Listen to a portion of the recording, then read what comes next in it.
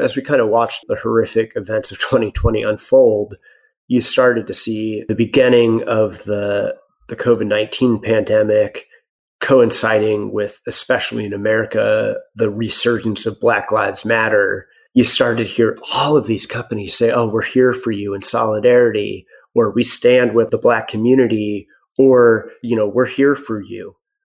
How many times did we say we're here for you? And then you'd look under the hood and you'd be like, how? How are you here for me? How are you standing in solidarity? So I said, I think this is kindwashing, when companies spend more time and money marketing that they're caring, empathetic, and kind than actually doing anything about it.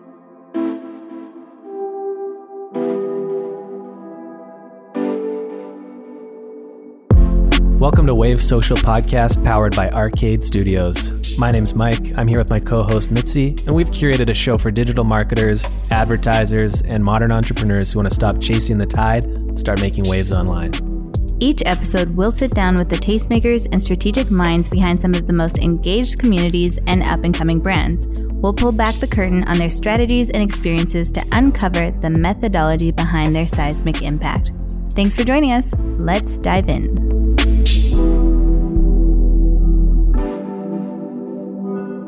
All right, welcome to another episode of the Wave Social Podcast. We are as excited as ever to be here with you.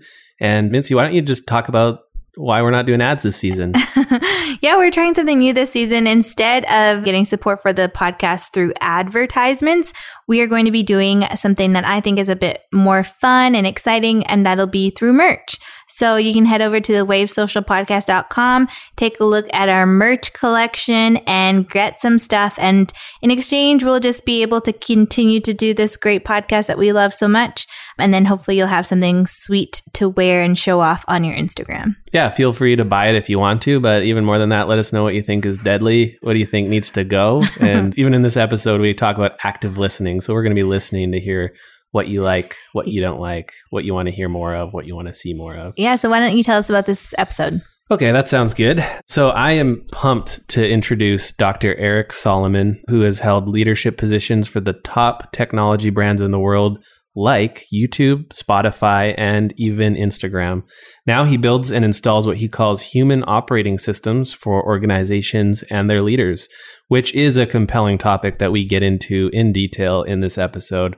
And I promise you have a lot to be excited about. We talked about his studies in psychology and even artificial intelligence, and how it led to roles at some of the biggest tech companies, like Mike mentioned, and how he got to be involved in the early days of mobile tech, which is now kind of the standard of how we all communicate online. Yeah, we threw it back to T9 texting for all you older gen millennials. You will definitely remember. I feel like that was kind of the measuring stick for how good you were with your cell phone, was just how fast you could type with T9. But that wasn't all we talked about by any means. We also kind of went in a more serious direction, talked about some tragic experience in Eric's life and how that brought him to a point of decision to focus more on what mattered to him and the difference that he wanted to make instead of just going for the big roles or being part of that crazy marketing machine that we all know all too well. One thing that I loved that he talked about was the idea of empathy and how he's kind of over the word.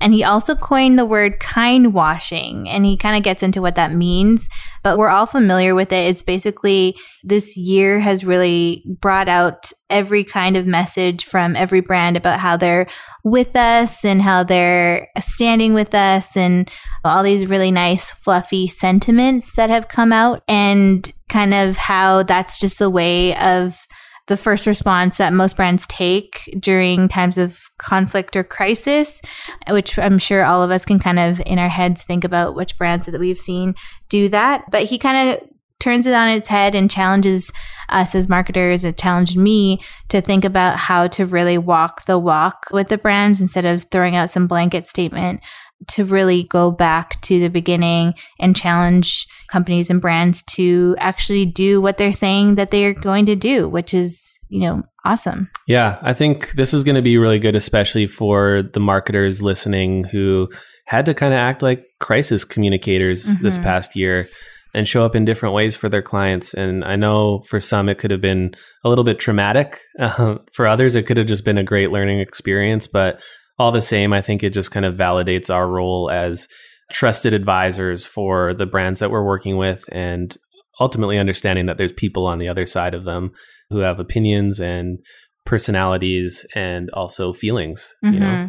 Yeah, it kind of brought me back to some moments earlier this year where the rise of conversations around racial equality were happening and the rise of the Black Lives Movement Matters was happening. And we were kind of in this position of working with our clients on statements and those really polished black square white text graphics that we'd be posting. And in the thick of it, we were all kind of just doing our best. But the one benefit of those moments is that we got to have real conversations with clients and really challenge them that before they post this post about how they care about the Black community, what are they actually doing to support the Black community? And that was really important conversations to be had. And I know, at least in our experience, we were seeing our clients have those difficult conversations and kind of owning up to what they were and weren't doing, which was great. But I think this conversation kind of brought up those memories, and it also kind of made me feel like this is an important role of marketers too, not just putting that external message out, but also challenging clients and challenging heads of companies to think about what they're doing and how they can be better. Yeah, absolutely. I think one thing that Eric touched on that relates to this too is just the fact that crisis always exposes inefficiencies or character or values issues within organizations. And I think it's just an opportunity, just seeing the way this year happened and the way we had to interact or lead with our clients. Also just an opportunity for us to ask ourselves, where is our character at? What is the state of our business or our brand or ourselves internally, so that we're prepared for things that will happen in the future, because this isn't going to be the last pandemic, and it's not going to be the last equality crisis. There's going to be more in the future. So even just making sure individually we're prepared for those moments so that we can really make sure that we are ready and show up right. Yeah, this is going to help us as marketers show up best for 2021. So I'm really excited for everyone to hear it. Yeah, but we don't need to keep talking about it. We can just get into the interview. But before we do that, reviews matter to us. It really helps make sure that other people that want this type of content see this type of content and ultimately hear this type of content. So we like to read a review from our listeners every episode. Mitzi's going to take this one away now. All right. This one's coming in from SpaghettiHead90. What a username. I know. It says, top notch, really engaging and insightful content. Well done and approachable! Exclamation mark. Yeah. 5 stars. Thank you so much, SpaghettiHead90. Which one of us is well done and which one's approachable? I'm definitely approachable. Cool. Yeah. I'm well done. A nicer way to say weathered. No, not weathered. Anyways, I hope you enjoyed this interview. Let us know what you think on social media, and we'll see you soon. Enjoy the episode.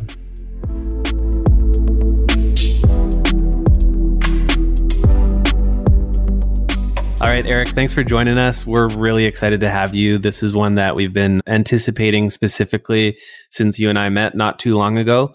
But why don't we just dive right into it? Bring it to the beginning. Tell us how you first got into the tech space and then how that path led you to what you're doing now.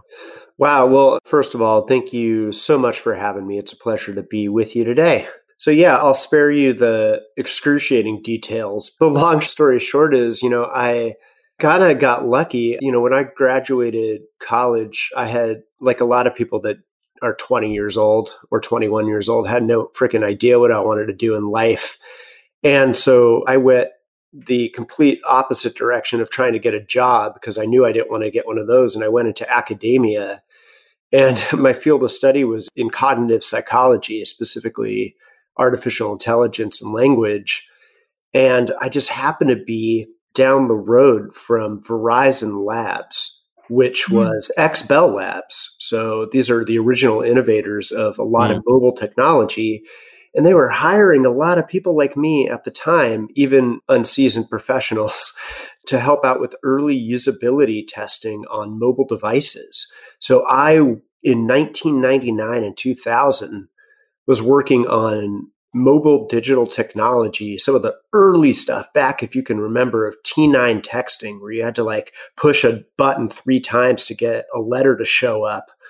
And that's how I got into, really thinking about technology, just by pure dumb luck. crazy. T9 is giving me serious nostalgia.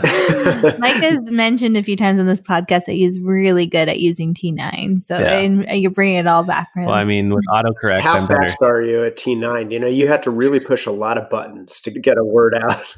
That was the true measuring stick of your like tech savviness, is right. how good you were with T9 for sure. That's really cool. I mean, to be involved at the dawn of certain technology like that, especially mobile tech, which is such a integral part of the way we all communicate today. That's really interesting. I know you studied linguistics and psychology at various schools, including, I believe, Northwestern and UCSF. Northeastern. The one in Boston, not the one in Chicago. Right. Very important distinction. Do you feel your field of study at those schools helped you in your career as it is now? Or is it more that you've kind of stumbled into this over time and some of these different experiences that presented themselves rather intentionally or randomly?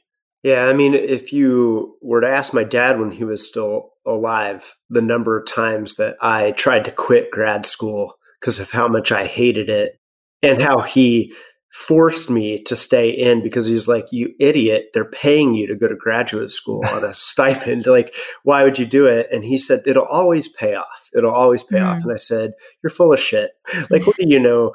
Sure enough, I think for one, being completely fluent in data and not having data scare me had, especially in the early days, really paid off pretty well because I was one of the few people that even knew how to do a t-test or an ANOVA or statistical stuff that a lot of people that ended up in creative fields have no idea what they are, let alone how to do one. And so, I learned a lot of skills that strangely have become applicable, even if you just take the AI and ML, machine learning and artificial intelligence conversation. I know the basics of that stuff because of what I studied, long before it hit commerce. And so I just feel like I had a head start, even if, I was a complete business idiot, at least I understood some of the basics coming in. And, now, of course, I just use the Ph.D. on the end of my name to look more professional than I am. Nice. So you mentioned that you were one of the few people that knew how to do certain things that were really crucial to some of these tech developments. And I know that you worked at some really big and reputable tech companies like YouTube and Spotify and even Instagram.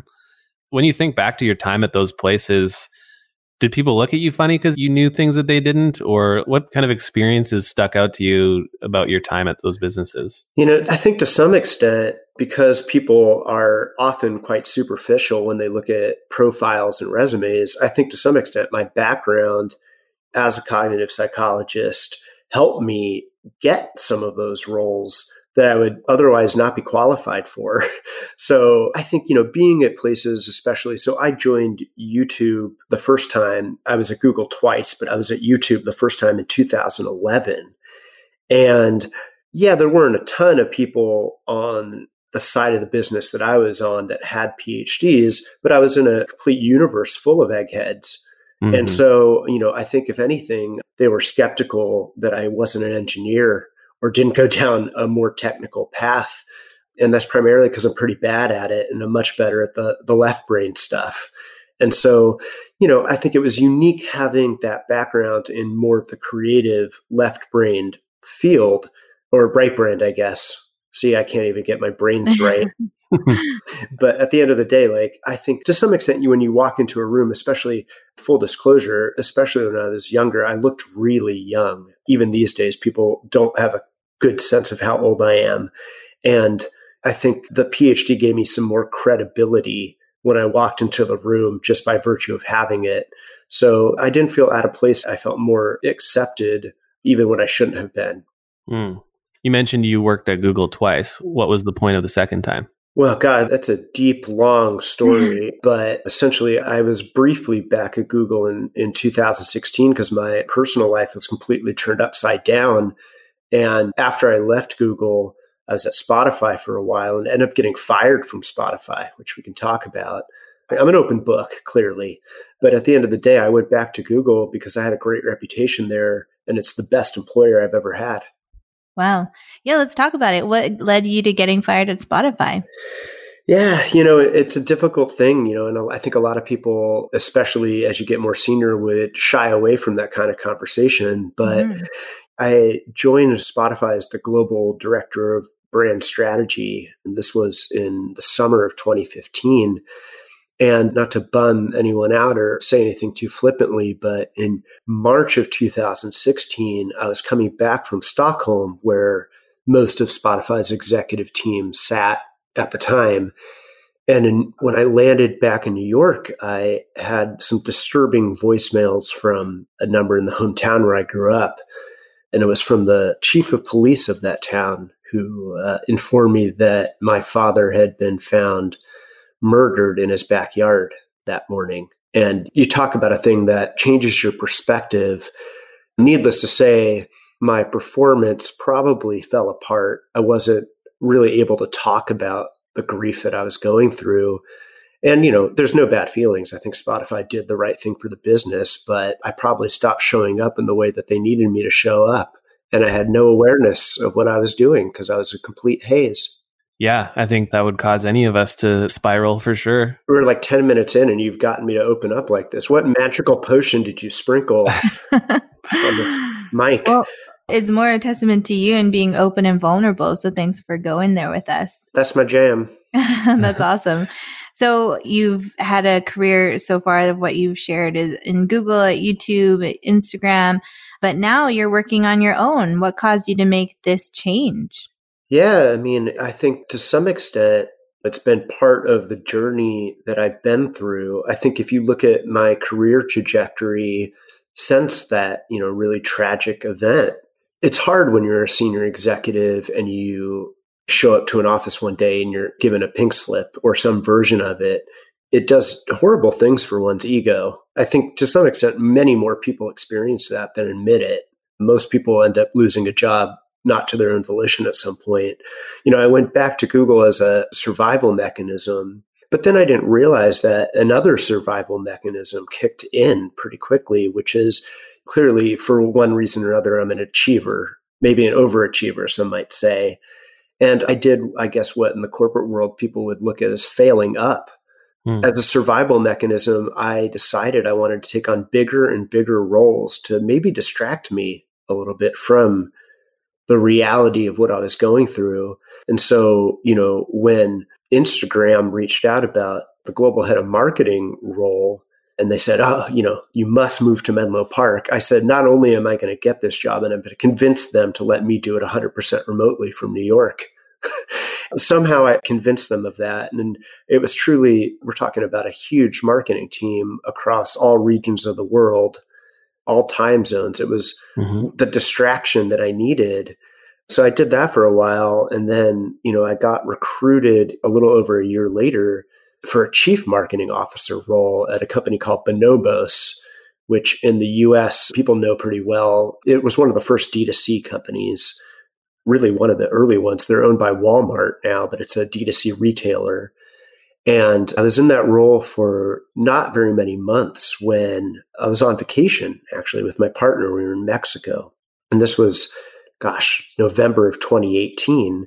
And I got a call from the investigator who was on my dad's case after all this time, who informed me that due to lack of criminal evidence, they were going to drop all the charges. Wow. And it was a true moment of, I guess, understanding for me. Appropriately, I was in Mexico. I think I took a big swig of tequila or two and went into the ocean or a swimming pool. Can't remember. It was a body of water, and decided that I really needed to focus on what matters to me, not just in my professional life, but in my personal life, and think about how I want to spend my time each and every day.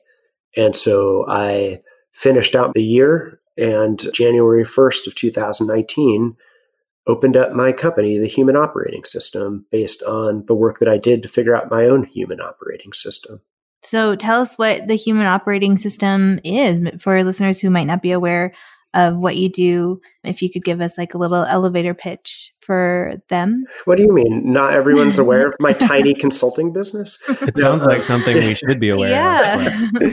No, it's pretty simple. I've been around and thinking about and in technology for most of my adult life. And in software and technology, an operating system is just something very simple that enables more complex tasks to happen. Well, it's not very simple, but it's, a baseline that enables more complex tasks to happen. And in a very similar way, I see people and businesses focusing on just tactics and execution without thinking about the underlying foundational operating systems that make them tick and that makes execution more flawless. And I saw it in myself. I spent years just sort of, I guess, with a bag in my head, trudging forward in life, getting bigger and bigger jobs and more money, and realizing that that's just execution and tactics. But my operating system is very different from that. And in a very similar way, I work with companies, leaders of the companies, so CEOs or C-level people, big and small companies, you name it, to help them figure out what their operating system is that guides everything they do, both internally and externally. And so it's really beyond just finding purpose, but really aligning what they say they're going to do with what they actually do. It's profound. I'm curious, and I might stumble over this question because it feels a little bit sensitive, but how much of this came from school and like your work experience or what you studied? Did some of this come from values or perspectives that you learned from your father? And is that why this timing and this specific business kind of came out of the tragedy of losing your father? No, I appreciate you asking that question. And don't worry at all about sensitivities. I'm fine. I mean that. But there's a couple things, right? Which is I was raised by both of my parents, really smart people, but not necessarily educated. I was like the first person in my family to finish college. All of my grandparents were from Eastern Europe, and my parents were really first generation Americans. And I think my dad in particular, he spent 38 to 40 years of his life as an entrepreneur. He ran his own kind of real estate business and did a bunch of other random stuff on the side.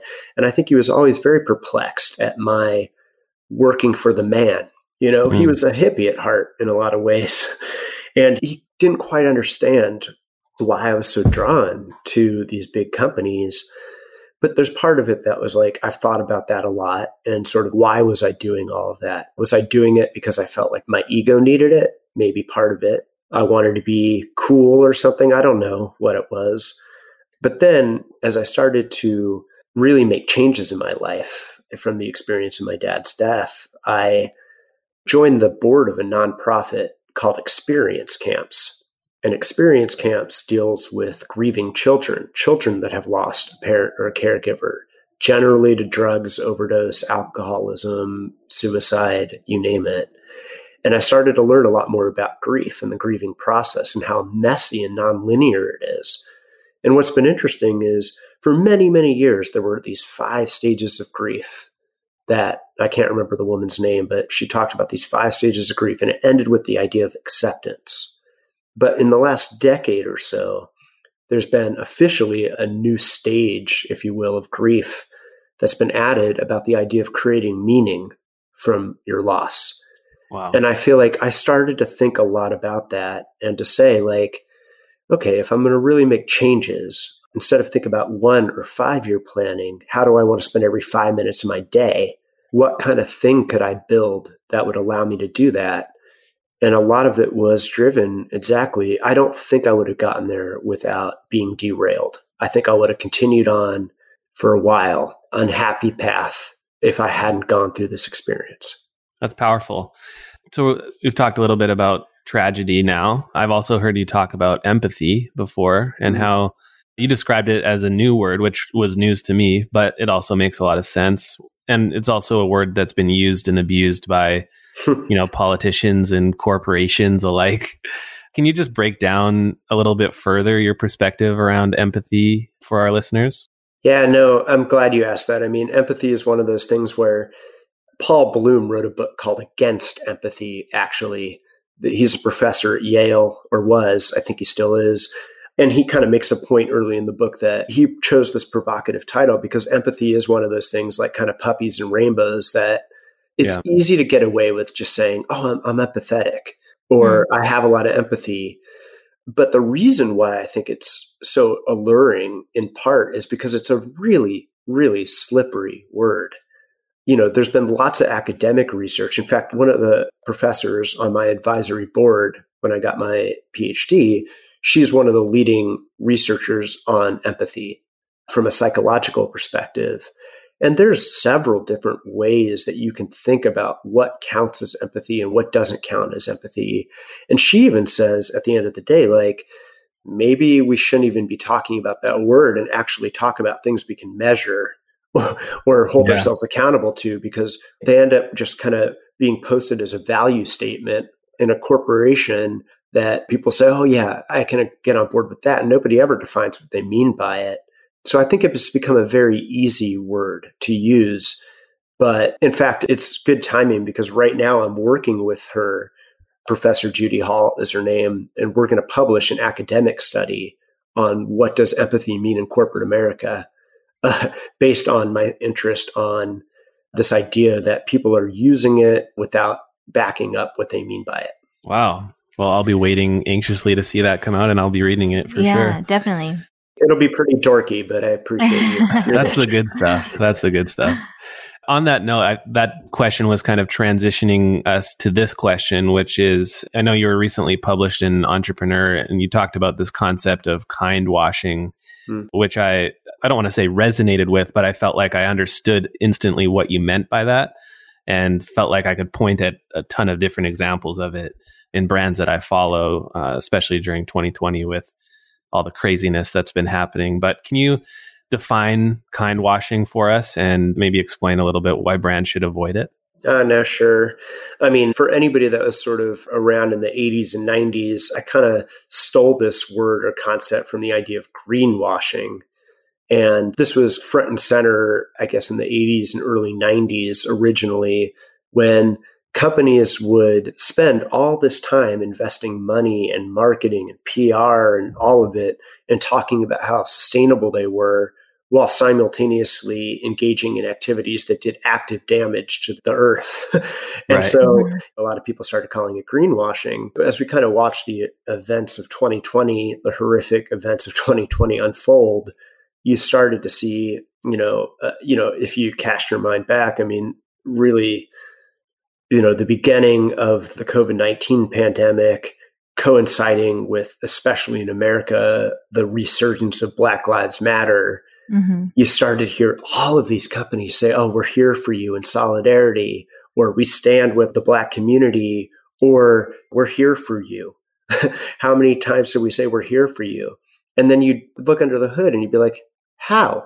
How are you here for me? Right. How are you standing in solidarity?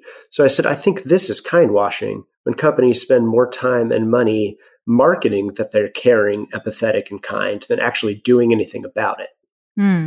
Yeah, I think that's such an interesting conversation, one that we've actually had to come head to head with this year, especially. I think a lot of our listeners too, who are either brand managers or kind of overseeing communications or social media for their own, brands, or as an agency, they've kind of had to be the mouthpiece of these kindwashing statements. Mm-hmm. What kind of advice would you give anyone who's listening who's kind of had to put together these statements on behalf of brands? And how can we open up those conversations for a deeper impact and kind of walk the walk to the statements that we're putting out there? Yeah, no, it's a good question. I mean, I definitely don't mean to disparage anybody who has the job of saying, hey, look, we are trying to do some good stuff as a company. Mm-hmm. That's not the point, is to point fingers. Mm-hmm. But I guess the question would be is, we're at a point now where transparency and specifics are needed, where if you're going to say we stand in solidarity, what are the actions that you're taking as a company, both internally and externally, to help show that you're putting your money where your mouth is? And it can't be as simple as, well, for the big companies, we're giving $10 million as a one-time donation to this charity, because that doesn't change culture. The question is, what are you doing on a day-to-day basis to build that into your business model so that it's not just about profit at the end of the day, but truly about giving back? that's going to be the future of business. And so, the advice is it's totally fine, but don't offer audiences placations or just words about what the company is doing. Get specific about what actions the company is taking. Yeah, that's so good. I think there's a common understanding that crisis will always magnify problems. And obviously, we've seen many examples of that again through 2020. And I think you referenced two of the most major themes, which was the global pandemic and, of course, conversations around racial equality. Both significantly exposed people and brands for their true character and values this year. What did you observe the most from brands during this time, other than just saying, we're here for you? Even some positive examples, like who did it right in 2020? Yeah, no, I think that's a hard question because even putting that on a binary of who did it right and who did it wrong is difficult. It's a spectrum, right? There are some organizations that did a better job than others, and then there are some that didn't show up at all. So I think we need to look a little bit more deeply about that. I'd say what I saw, though, for the most part, was initially overarching panic. Where it was like, right, I think we all saw this on anybody that's working across multiple clients and multiple categories and verticals, is you start to see people being like, well, what am I supposed to do to react? What am I supposed to do to put something out there? What is my timeline? When do I say what and how much do I say?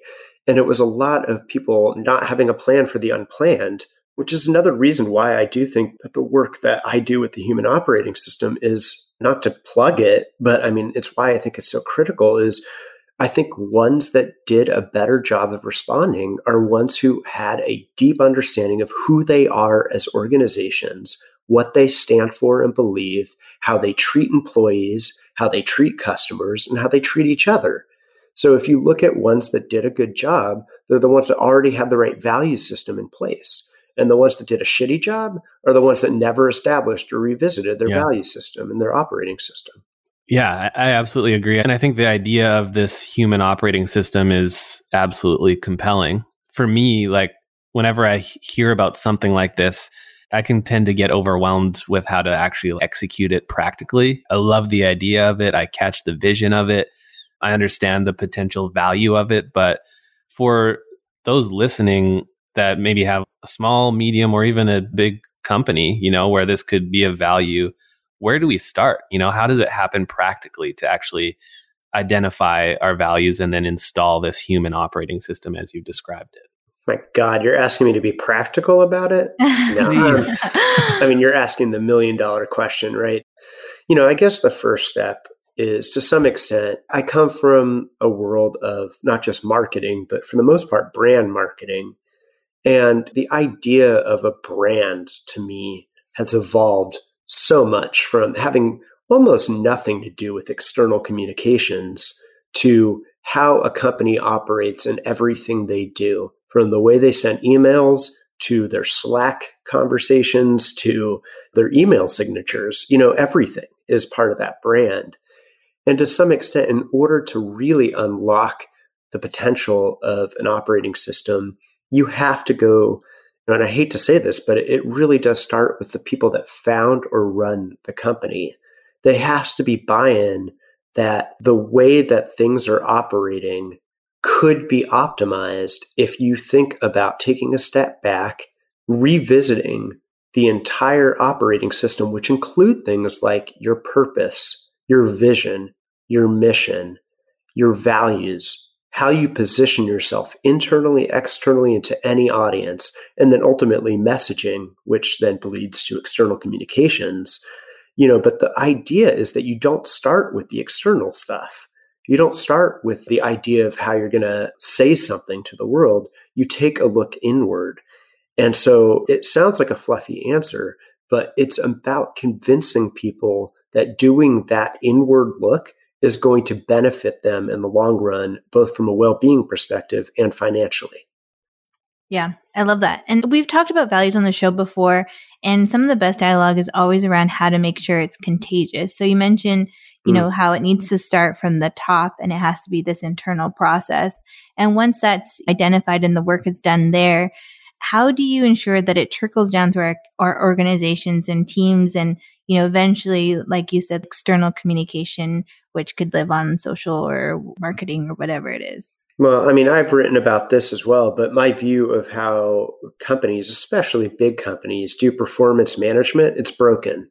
It's absolutely broken. So people are evaluated by how well they perform tasks as opposed to how much their personal values align with the values of the company. Wow. So what if we rethought the way that we actually look at the way people perform and instead say, we're going to hire, fire, and develop people based on their alignment to our operating system and our values of an organization. So you change the whole conversation. And you say, if you say, for example, let's just use, let's use empathy.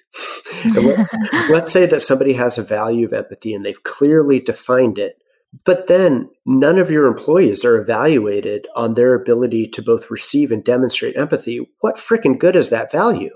So we have to go and look at internal operations and say, this is how we're installing that operating system into the day-to-day. This is how we're going to do 360 feedback. This is how we're going to do product development. We're going to do it in a way that demonstrates that our value is empathy. So we're going to treat each other as if we're putting ourselves in each other's shoes as we're going through the process. So you make it less about the words on a page and more about behavior. That's good. So it stuck out to me that you listed a bunch of different things like values and mission and vision and internal communications. But what stuck out to me was that you mentioned external communications last as like what we say to the world or how we show up online. And I think that's important to call out. And the reason I want to call it out is I think some of our listeners are business leaders, others are marketers that work on the brand side. And I think both of those groups definitely will resonate with this in that order. But then I think another core group of our listeners are more the service providers, the people who are typically managing or executing specifically on external marketing activities for these brands. And they may be agencies or they may be freelancers. But I'm curious, like, what can they do if they're not necessarily involved internally currently?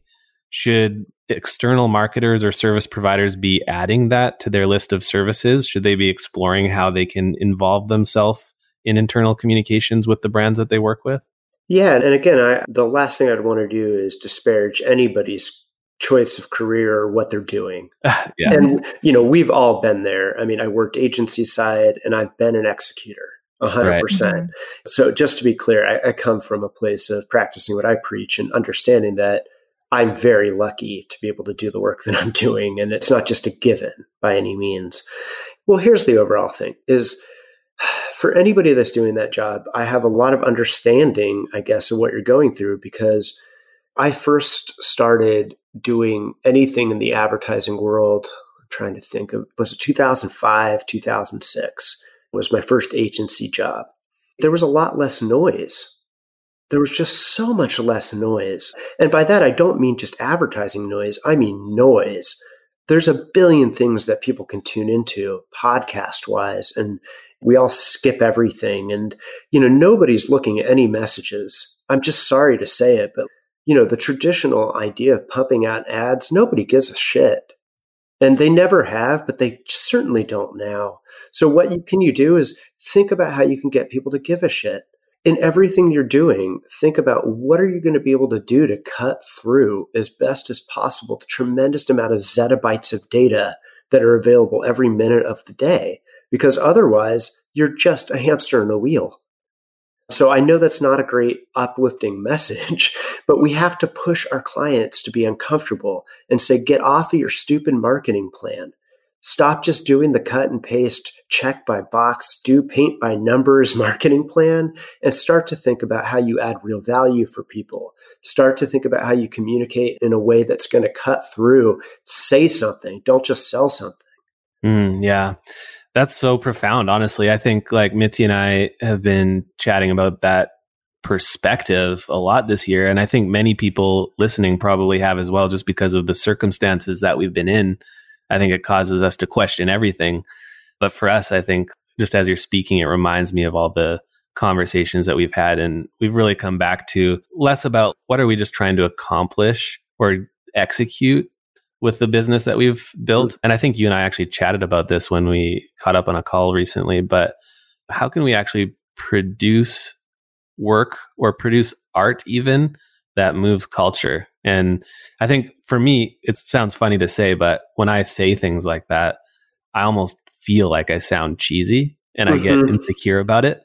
I think it's important to have those conversations of what is that big core motivator that you have outside of, I just want to be a marketer or I want to start a business, and really taking opportunities like this when the world is just going to shit to say like, man, I might not have that much time left at this rate. So like, I got to get back to the real purpose of this all. I mean, you're hitting upon even a bigger topic, which is, I guess I'm done personally with the idea that the role of business is simply to make as much money as possible and to grow. I'm not trying to be anti-capitalist or bring in politics into this. It's more a question of businesses have already inserted themselves in the cultural fabric of every nation, yet they have not figured out what it means to really service stakeholders beyond just shareholders. And at the end of the day, even we had 181 signatories of the Business Roundtable in 2019 sign a thing saying we're no longer just going to look at shareholder value. We're going to look at customer value and employee value.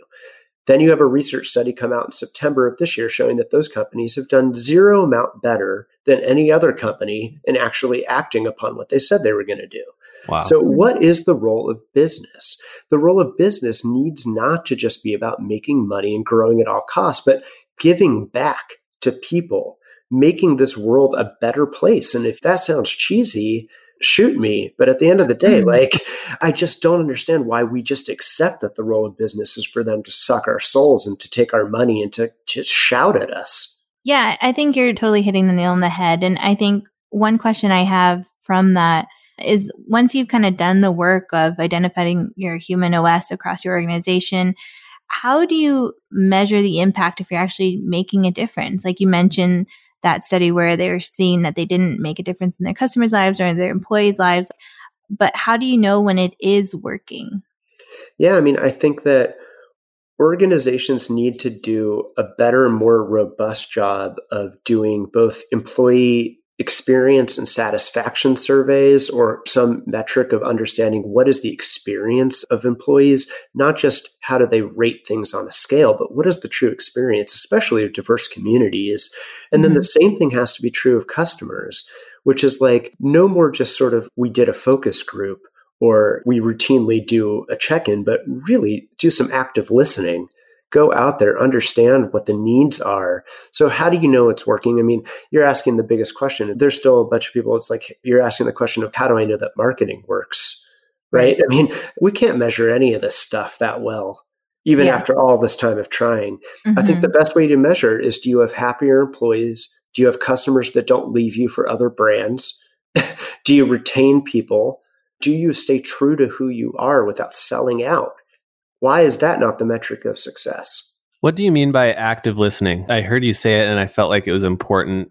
And obviously you said active on purpose because it's not just listening. Can you just explain that for me? Yeah, no, I mean, active listening has been around in the psychology literature for 60 or more years, but really the idea is to go, I guess it goes back to the word empathy when you really think about it. I define empathy, if I have to put a definition to it, it's trying as best as humanly possible to put yourself in somebody else's shoes or see something through somebody else's eyes, knowing that you can never do it 100%. All you can do is try.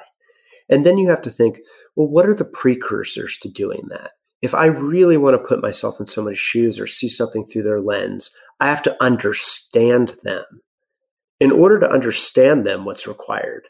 I think what's required is curiosity. The biggest issue is that people ask questions without being curious what the answers are all of the fucking time. Sorry for my language.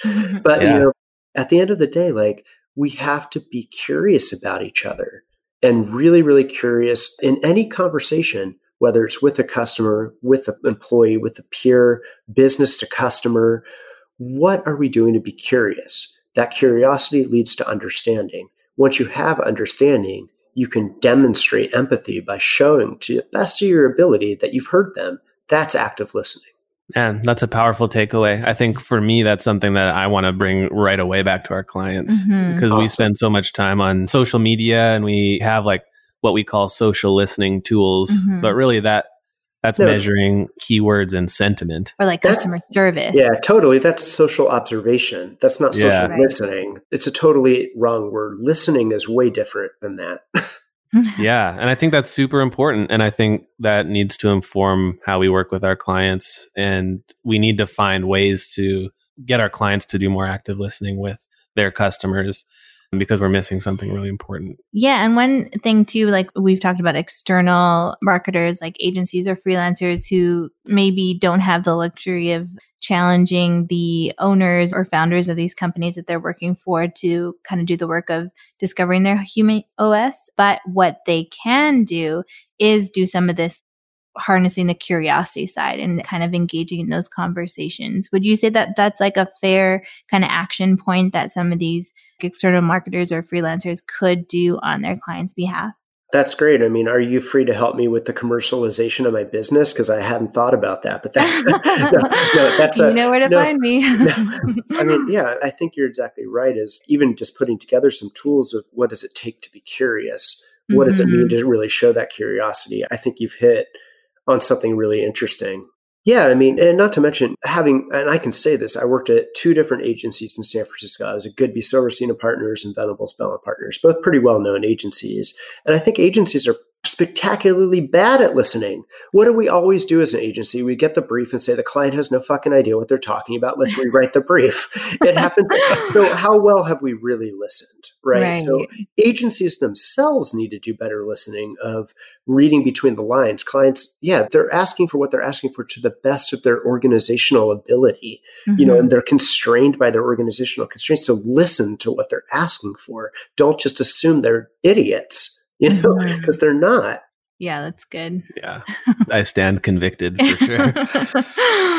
Well, man, thank you, Eric, for this. We're sadly coming to the end of our interview. One question we like to ask everybody, but feel free to answer with the filter of some of the things that we've just been talking about is what brands, it could be individuals too, but what brands do you think are making waves online right now? Wow. I guess in full disclosure, I deleted my Instagram and Facebook accounts. So you're asking a difficult question because I only know now the brands that email me. So I was hoping you would say you only know the brands that you see on TikTok. But. Yeah. TikTok, I can't even go down that rabbit hole. I tried that and I was like, I don't like where this is leading. But no, I mean, I don't want to tread over smaller brands that are doing good stuff. But I mean, I've been impressed with Ben and Jerry's for the work that they did around really trying to provide some education around policing in America, even though they're owned by the conglomerate, really stepped out, I think, as an independent player to do some good stuff. I think there are a lot of small D2C brands who have done the best job. And again, there's so many to name, but who've done the best job of being really open and transparent with how they've struggled during COVID, struggled during this year, asking for support, being really, really clear that there's going to be shipping delays. And that's what we're really talking about. It's less about brands that are doing some cool thing. It's more about what are the brands that are in everyday action showing that they care. And so I've seen it from the smaller brands, a lot more from the bigger brands who have felt a little lost to me on what they really should be doing. So I guess my answer is, a big pump up to a lot of the D2C space, especially D2C retailers who have been just hit. They've reaped some of the benefits, but they've also, seen an influx of competition to the likes that they've never seen. So I'm not trying to get out of a question, but I think that overarchingly, I see smaller, more, I guess, homegrown brands doing a better job than the big, big brands. Yeah. I really appreciate your answer because usually we get the answer to that question, and this is partially because the way we framed it, but it is about who's doing the coolest thing right now to get attention. But I love that your answer kind of flips the switch a little bit and says who's doing the best job at serving their customers and actually sitting in their shoes, like you mentioned, and displaying empathy. So I really love that because that's an important part of, having a brand that lasts the longest and actually makes a difference in people's lives. Yeah, I think that is the brand, right? I mean, people talk about Patagonia all the time, and they talk about Patagonia for a reason, because they do very little in terms of shouting at people and a lot more of trying to pull their values through. And I know they're a well-trod example, but they are for a reason. Before I let you go, I'm going to throw a curveball at you, but we're in advertising, and advertising is a big thing that we do for our clients. And with this like human OS kind of picture in mind, and also keeping in mind empathy in our conversation around that and doing the work of walking the walk in terms of what you speak, do you think it's possible to advertise with integrity and empathy in mind? Or is advertising totally kind of the opposite of what you're kind of hoping that these brands embody when they're doing the work of discovering their human OS? Well, that is a curveball, but I appreciate the question. And I think to some extent, you're talking to somebody that was one of the people in charge of monetizing Instagram, right? Like I had daily conversations about how far we could push ad load without people churning. I think that to some extent, advertising turns good platforms bad. That said, in terms of discoverability, in terms of being able to find new products and new services that enhance my life, I think that's the question, right? Is like most advertising, as it always has been, is complete and utter garbage. It's always been that way, and it continues to be that way. However, there's always some tip of the iceberg, let's call it 5 to 10 to 15%. Well, maybe that's generous, 5% to 7% of advertising that thinks about what true value they're going to add to my life to make me see something in a different way, or make me understand a real need that I didn't know I have, or service me in a way that makes them feel entertaining, useful, or utility, all in the same breath, I guess. So that's what I would push advertisers to do, which is stop asking what kind of cool thing can I make, but really what can I do to add value to somebody's life? That's a great answer. Thanks for doing that. Yeah, great question too. Yeah. Opportunity here for final comments, and then otherwise let our listeners know where they can connect with you if they want to learn more. Yeah, no, absolutely. So I don't think I have any final comments or anything like that. I think you got me covering a lot, especially early on. So thanks for that. Thanks for a great interview and for having me. I do have a website for the Human OS, and I'll make sure I get it right. It's just humanos.co. I couldn't get the .com, and I didn't want a .org or something like that. So just the Human OS. Is it the Human OS or humanos.org? Try one of those. You'll find me. And then I'm very easily findable on LinkedIn, which is one of the only social networks I still use. I find it valuable. So people can absolutely look me up on LinkedIn and find me there. And I generally love a chat. So feel free to do so. That's awesome. Great. Well, Eric, thank you so much once again for joining us, being in the hot seat for today and sharing your wisdom with us and our listeners. We're excited about it. We can't wait for it to come out, and we know it's going to be a hit.